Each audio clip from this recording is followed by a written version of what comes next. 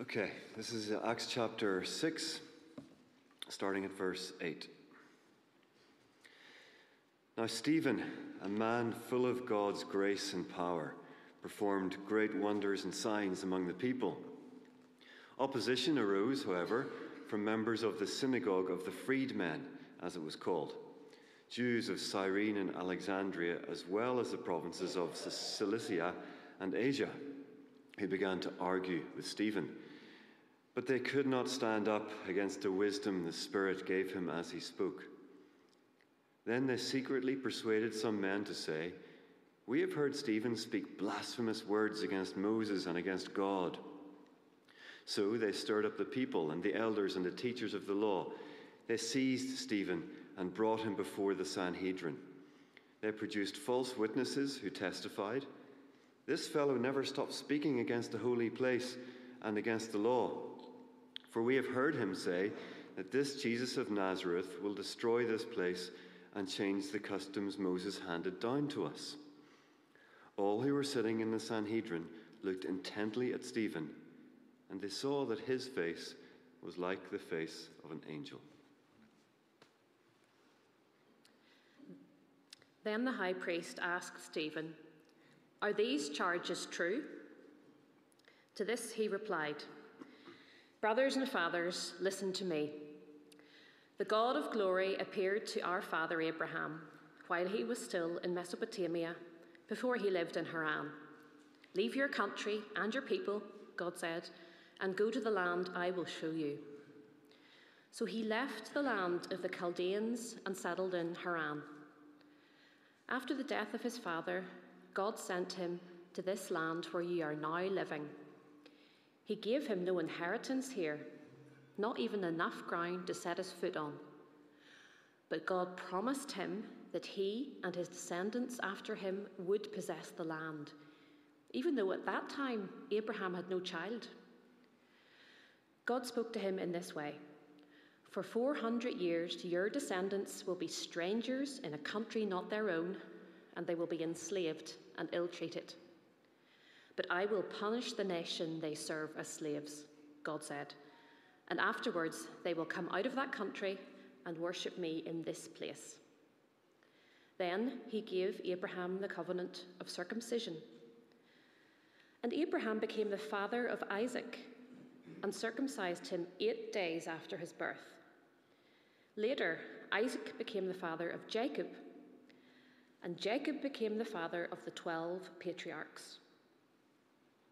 Because the patriarchs were jealous of Joseph, they sold him as a slave into Egypt. But God was with him and rescued him from all his troubles. He gave Joseph wisdom and enabled him to gain the goodwill of Pharaoh, king of Egypt. So Pharaoh made him ruler over Egypt and all his palace. Then a famine struck all Egypt and Canaan, bringing great suffering, and our ancestors could not find food. When Jacob heard that there was grain in Egypt, he sent our forefathers on their first visit.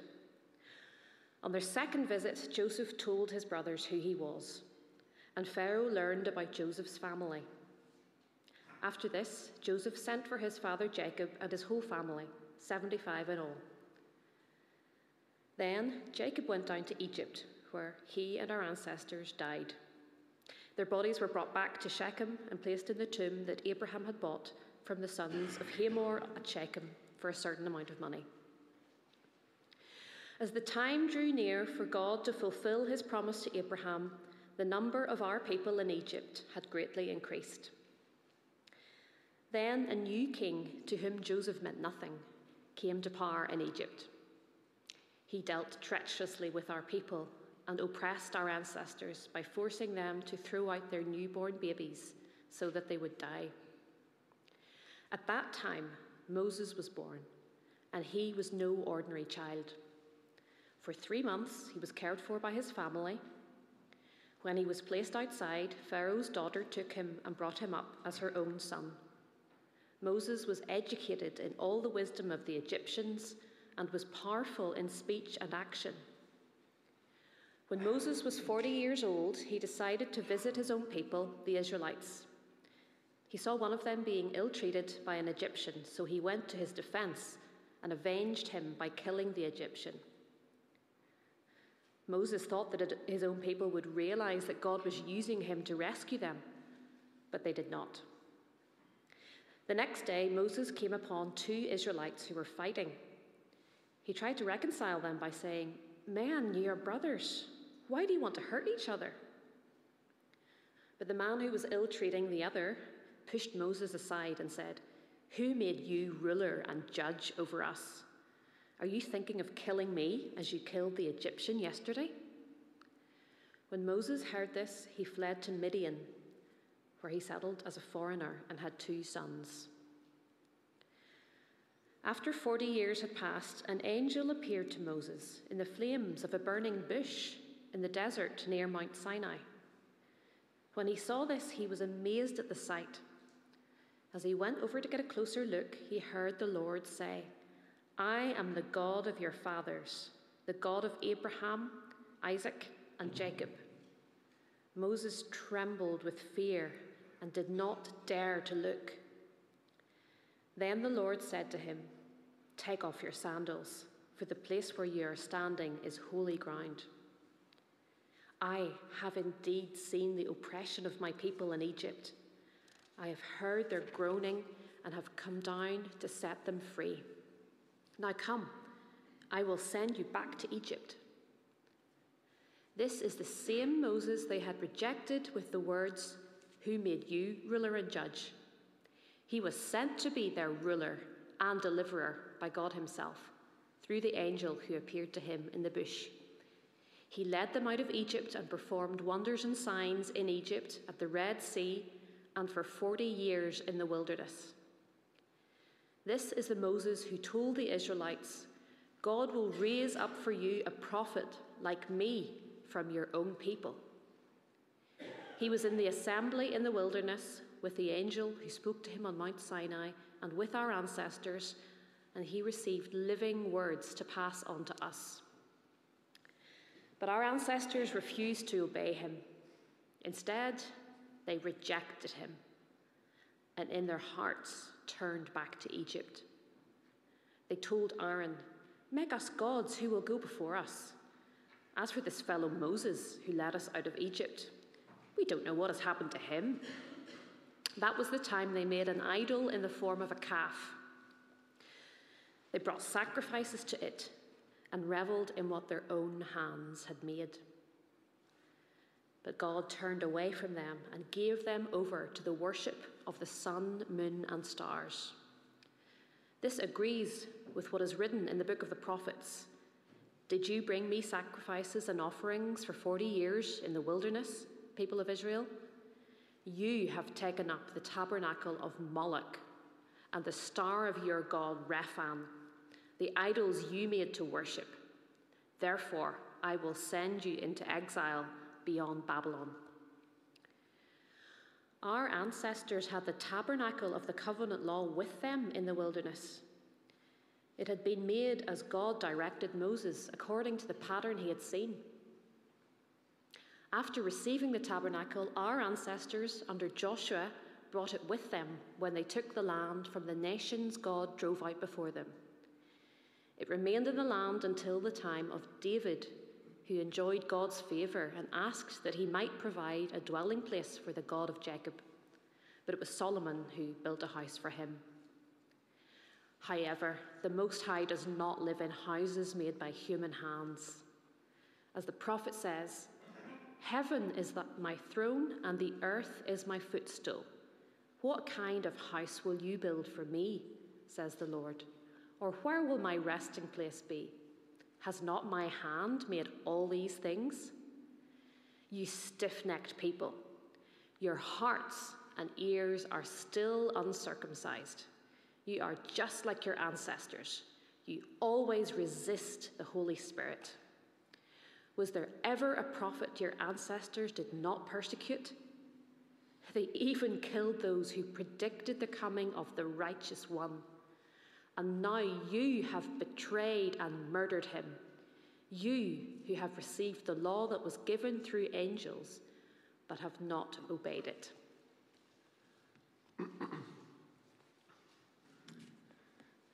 When the members of the Sanhedrin heard this, they were furious and gnashed their teeth at him. But Stephen, full of the Holy Spirit, looked up to heaven and saw the glory of God, and Jesus standing at the right hand of God. "Look," he said, "I see heaven open, and the Son of Man standing at the right hand of God." At this, they covered their ears, and yelling at the top of their voices, they all rushed at him, dragged him out of the city, and began to stone him. Meanwhile, the witnesses laid their coats at the feet of a young man named Saul. While they were stoning him, Stephen prayed, "Lord Jesus, receive my spirit." Then he fell on his knees and cried out, "Lord, do not hold this sin against them." When he had said this, he fell asleep, and Saul approved of their killing him.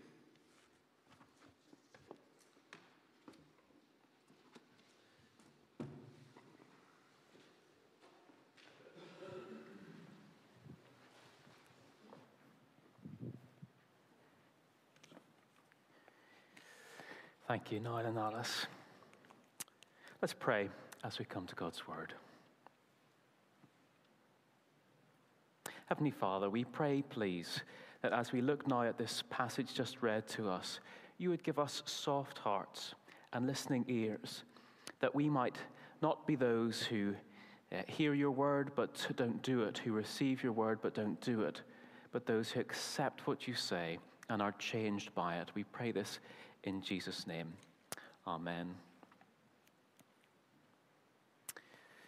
Well, they reckon that there was a million people who watched it in the flesh, a further 25 million who watched it on their TV screens, and across the globe, millions upon millions who listened to it on the radio. I'm speaking about the launch of Apollo 11 in July 1969.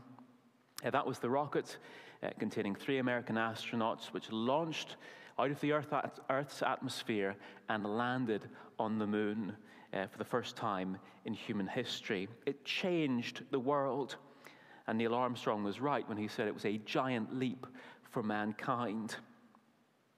Well, this morning, as you know, we're going to be looking at Stephen's speech. Some have criticized it. This is what the Irish playwright George Bernard Shaw wrote. He doesn't hold back. Stephen is a quite intolerable young speaker, a tactless and conceited bore, delivering an oration to the council in which he inflicted on them a tedious sketch of the history of Israel with which they were presumably as well acquainted as he. But that's nonsense, and it is ignorant, because this is a speech that changed the world. It incited an extreme reaction, and like a rocket launch, it launched the gospel out of Jerusalem for the first time into Judea and Samaria, and then onwards to the very ends of the earth. This speech is a rocket launch. It is rocket fuel, which went on to change the world. So rather than dismiss it like George Bernard Shaw did, let's give it the attention that it deserves and have a look at this speech. You may remember from last week, we met Stephen there in Acts 6. He was one of the 7. Luke described him as a man full of faith and of the Holy Spirit. And in our passage today, we meet Stephen doing miracles, which some from the local synagogues were very opposed to. They started to argue with him. But we're told that they couldn't refute his wisdom. So they took it to the next level and resorted to lies and mudslinging and slander, persuading some men to make up accusations against him. This fellow never stops speaking against this holy place, that is, the temple, and against the law. And so Stephen is arrested and put on trial. And what we had read to us from chapter 7 is his defense against those accusations. So what does Stephen say in this world-changing speech? Well, it is a thorough defense, and he says a lot in there, much more, in fact, than we're going to have the time to look at in depth this morning. But I want us to look at two particular dominant themes of Stephen's speech in particular. One about God, and the second about us. So firstly, Stephen corrects their view of God. At the Sanhedrin and the Jewish leaders, they were obsessed by their temple. As you know, we've already mentioned, they spoke of it as the holy place. And in fact, their devotion to the temple was even greater than their devotion to God. And it actually diminished their view of God. They began to see God as somehow contained within that building, local to their city. And so Stephen corrects them, showing them from Israel's history that God doesn't dwell in one particular place, but rather with his people, wherever in the world they may be. So Stephen's history of God's people, it reads a bit like a tour guide of the ancient Near East. So I wonder, did you pick up just how many place names are mentioned of where God was with his people long before any brick was laid to build a temple? So Stephen begins with Abraham, their forefather.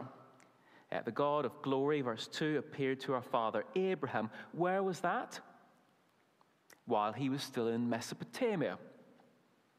Then, on God's instruction, Abraham leaves there and settles in Haran.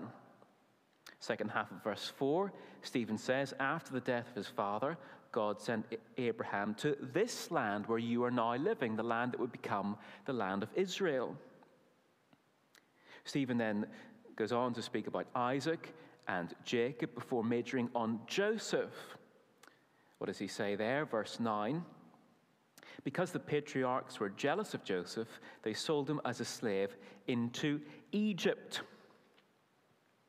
And was it just Joseph there by himself in Egypt? No, Stephen says God was with him there. Then from verse 20, Stephen turns his attention to Moses, who fled from Egypt into Midian. Does God go with him? Yes, he does, appearing to him in the burning bush. After some time, God sends him back to Egypt to lead the people out of slavery, which he does, and he brings them into the wilderness. Does God go with Moses and the people into the wilderness? Yes, he does, speaking to Moses on Mount Sinai, before, after many years, they travel through the wilderness, finally coming to the land of Israel, which would become their land. All of this traveling before even one brick of the temple is laid. And the point that Stephen is making, to counter what they thought, is that God doesn't dwell in any one particular place, but rather with his people, wherever in the world they may be.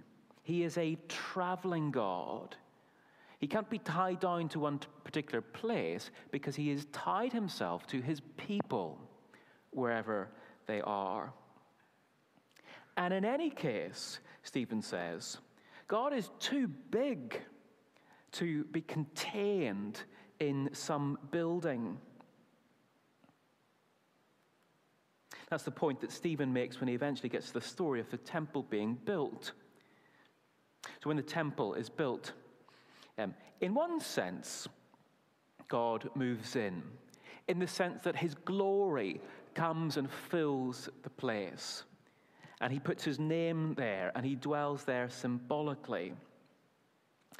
And yet, of course, in another sense, of course he doesn't move into the temple.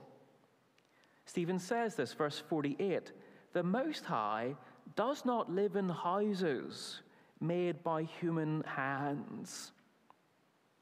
Stephen points to them what God said through Isaiah. Heaven is my throne, the earth is my footstool.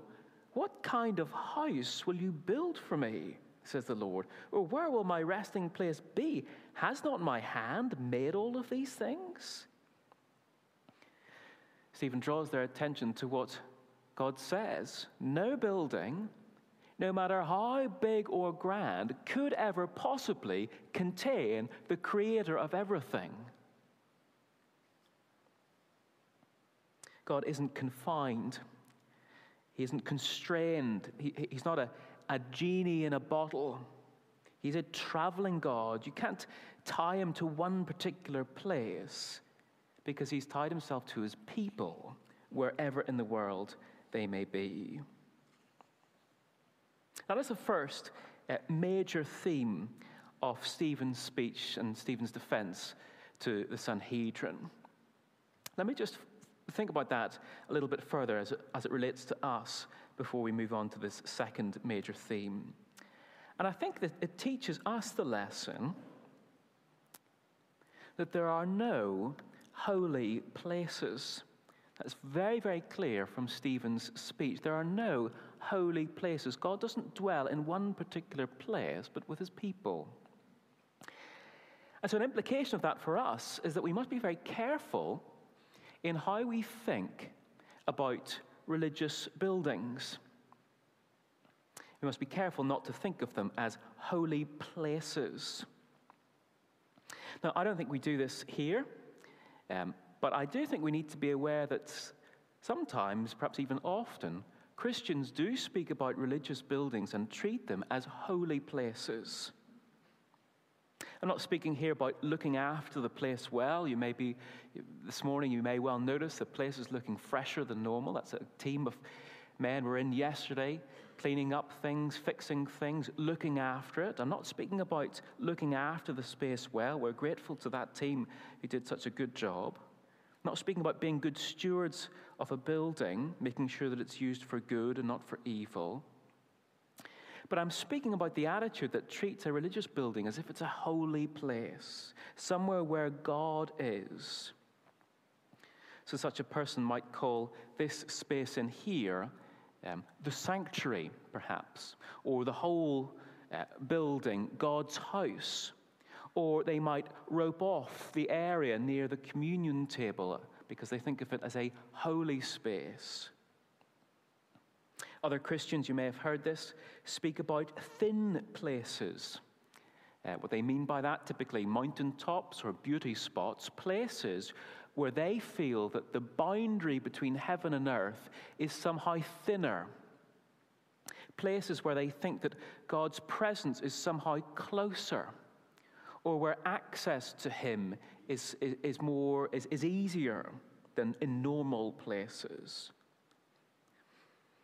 But I'm afraid from what Stephen has just said in his speech about the temple, there are no such places like that, though that type of language is unhelpful and unscriptural.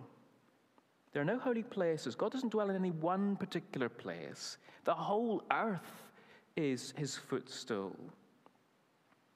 And I think for us, here at Antrim Baptist Church, I think we do know that. I think our history, our nomadic history, certainly helps us with that. Meeting initially in the British Legion, of all places, then on the Greystone Road in a building which is now demolished, and now in here. I think we learn it from our own history. Those spaces were not holy places. This space here, it is an amazing resource, brilliant resource. We are so grateful to have it, but it's not a holy place. It's no more sacred than your kitchen or your bathroom. Why? Because God doesn't dwell in any one particular place, but rather with his people. So there are no holy places. Second implication, though, is the flip side of that neither are there any God-free zones. And I think for the early church, listening to Stephen's speech on this particular day, this was so relevant, because this was a day when they were going to be pushed out of Jerusalem and scattered into Judea and Samaria. We'll think about that next week. No longer would these believers be able to meet together in the temple courts. So as they packed their bags to flee the persecution, would they be leaving God behind? Would they be forgoing God's presence as they waved goodbye to Jerusalem? As they stepped out from that place, would they be going into unfamiliar places alone by themselves? Stephen's speech says, absolutely not, because there are no God-free zones. God doesn't tie himself to any one particular place, but to his people, wherever in the world that they go. What an encouragement for this early church to hear this on this particular day. I was reminded this week about St. Patrick bringing the gospel to Ireland. In the 5th century, Ireland, it was wild. They talked about it as a place unreachable for the gospel. The people then were drunken, violent, illiterate pagans. But Patrick knew that in coming here, he wouldn't be kind of going alone into some God-free zone, but that God, by his Spirit, would go with him. And that was the thing that gave him the courage to come back here with the gospel. You think of his famous prayer, Christ be with me, Christ within me, Christ behind me, Christ before me, Christ beside me, Christ beneath me, Christ above me, Christ in quiet, Christ in danger, and so on and so on. Because Patrick knew that God doesn't tie himself to any one particular place, but to his people, wherever in the world that they go, even 5th century Ireland. And I think this truth should give us courage likewise to follow in his footsteps, to step out into unfamiliar places with the gospel, whether that's somewhere local or far away, knowing that God will go with us and help us. So that's the first major theme of this speech about God and where God is. But then secondly, the second major theme of Stephen's speech and defense is about us. Because the history of God's people is also the story of humanity and of our rejection of God's rescuer. I wonder, did you notice just how many times in Israel's history they rejected the person God sent and raised up as their rescuer? So Stephen speaks at length about Joseph, whom God raised up to rescue his people. Verse 9 and 10. Joseph was in Egypt. God was with him, rescuing him from all of his troubles, giving him wisdom, enabling him to gain the goodwill of Pharaoh, such that Pharaoh makes him ruler over Egypt. So that when the famine comes, Joseph is ready, there, in place. God has put him in the place so that he is able to rescue his family from starvation. Joseph was God's rescuer. But how had his brothers treated him? Verse 9.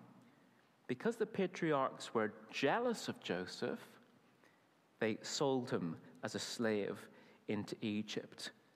In Joseph, God had raised up a rescuer.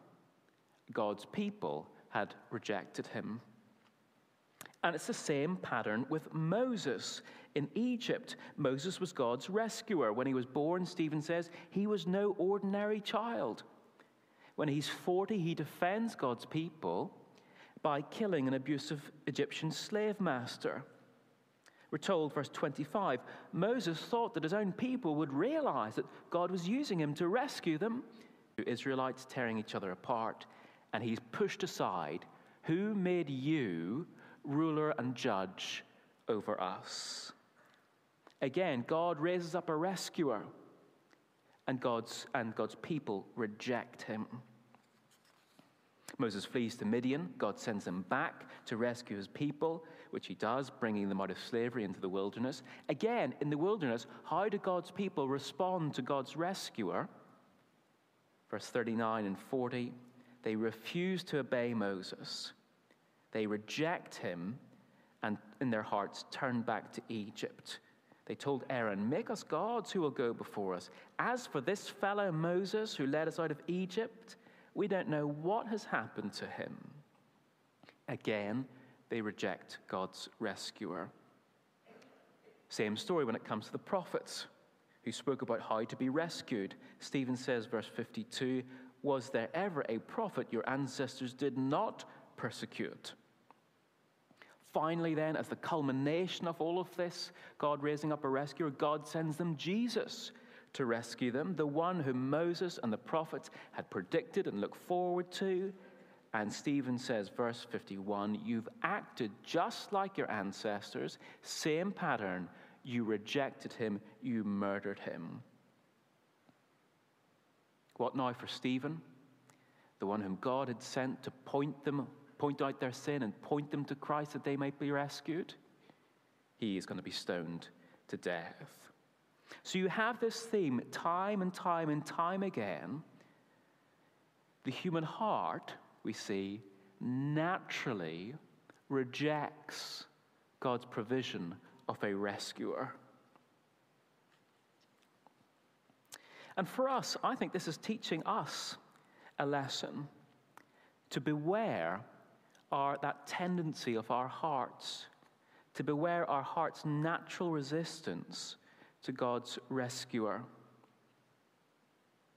Because the history of God's people is the history of the human heart. What is it that makes our hearts so naturally resistant to God's rescuer? Well, I think it's a kind of a stubborn concoction of attitudes. It's pride. It's that voice that says, "I don't need a rescuer." It's rebellion, that voice that says, "I don't want a ruler or judge over me." It's idolatry. I prefer to think of God like this. So if we're going to avoid their mistake, and if we're going to have a heart that is receptive to receive God's rescuer in Jesus, we need to do a couple of things. Firstly, we need to pray, don't we? "Lord, my heart is naturally resistant to you. Please give me a soft heart. Please keep me from pride, from rebellion, from idolatry. My heart naturally goes to those places. Please keep me from those things." We need to pray like the hymn writer. "Come, O fount of every blessing, tune my heart to sing your grace." My heart is naturally out of tune with your rescue in your ways. You need to tune it. "Let your goodness, like a fetter, like a chain, bind my wandering heart to thee." I wonder, do you see your heart in those terms? Prone to wander, out of tune, naturally hard, needing God to soften it. We need to ask God to soften our hearts so that we don't make their mistake. And we need to fight this concoction of attitudes. We need to fight our pride, reminding ourselves what they didn't know, that we need God's rescuer. We need Jesus. Just like Joseph's brothers would have starved if God hadn't raised up Joseph, so too we starve and we die spiritually unless Jesus rescues us. We need Jesus. Just like God's people would have stayed enslaved if God hadn't raised up Moses, so too we are enslaved to our sin unless Jesus rescues us. We need Jesus. And we need to fight our pride with such thoughts. We need to fight our pride. We need to fight our natural rebellion in God's power, remembering that God has made Jesus our judge and our ruler, that Jesus isn't some fake who's trying to gain control over our lives, but that he is the one whom God has put in charge, raising him from the dead, seating him at God's right hand. He is our ruler and judge. God has made him our ruler and judge. We owe him obedience. So we need to fight our pride. We need Jesus. We need to fight our rebellion. Now, Jesus is Lord and rescuer and ruler. And we need to fight our idolatry, remembering afresh, God is not some genie in a bottle. He can't be contained in a space that we make. He's not some golden calf that we can mold and shape the way we want. He is the great, uncontainable God. He is who he is. Heaven is his throne room. The earth is his footstool. So let's be those who pray and ask God for his help, and use these thoughts to fight ourselves against pride and rebellion and idolatry, that we might receive Jesus and receive his rescue and his blessing. Let's pray and ask for God's help, that he would be gracious to us in that way.